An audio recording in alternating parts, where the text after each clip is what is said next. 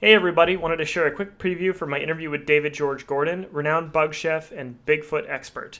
The full interview is going to be up for everybody above the $5 tier on patreon.com/macashton, and for everybody else, it'll be coming out next week on July 26th.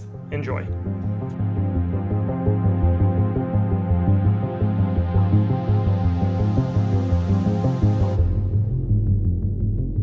You've got some of these programs on like the History Channel and some of them that are, a little campy and not necessarily, I don't know what you would think of as good research. They're more built Yeah. around getting ratings. So how do you think that affects the legitimacy? Yeah, I hate to say it, but those shows, however well intended they are basically entertainment. You have to have something that breaks right before the commercial to make you want to come back after the commercial.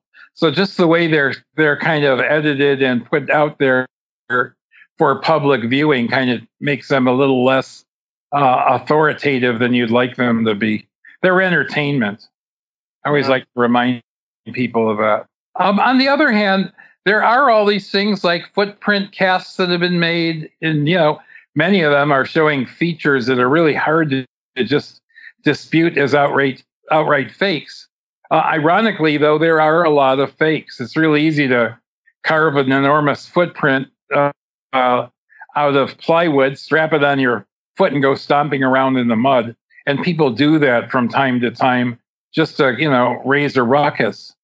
But there are also ones that really show the degree of flexion of the foot and these dermal ridges, what we would, sort of the fingerprints of the foot, if you will.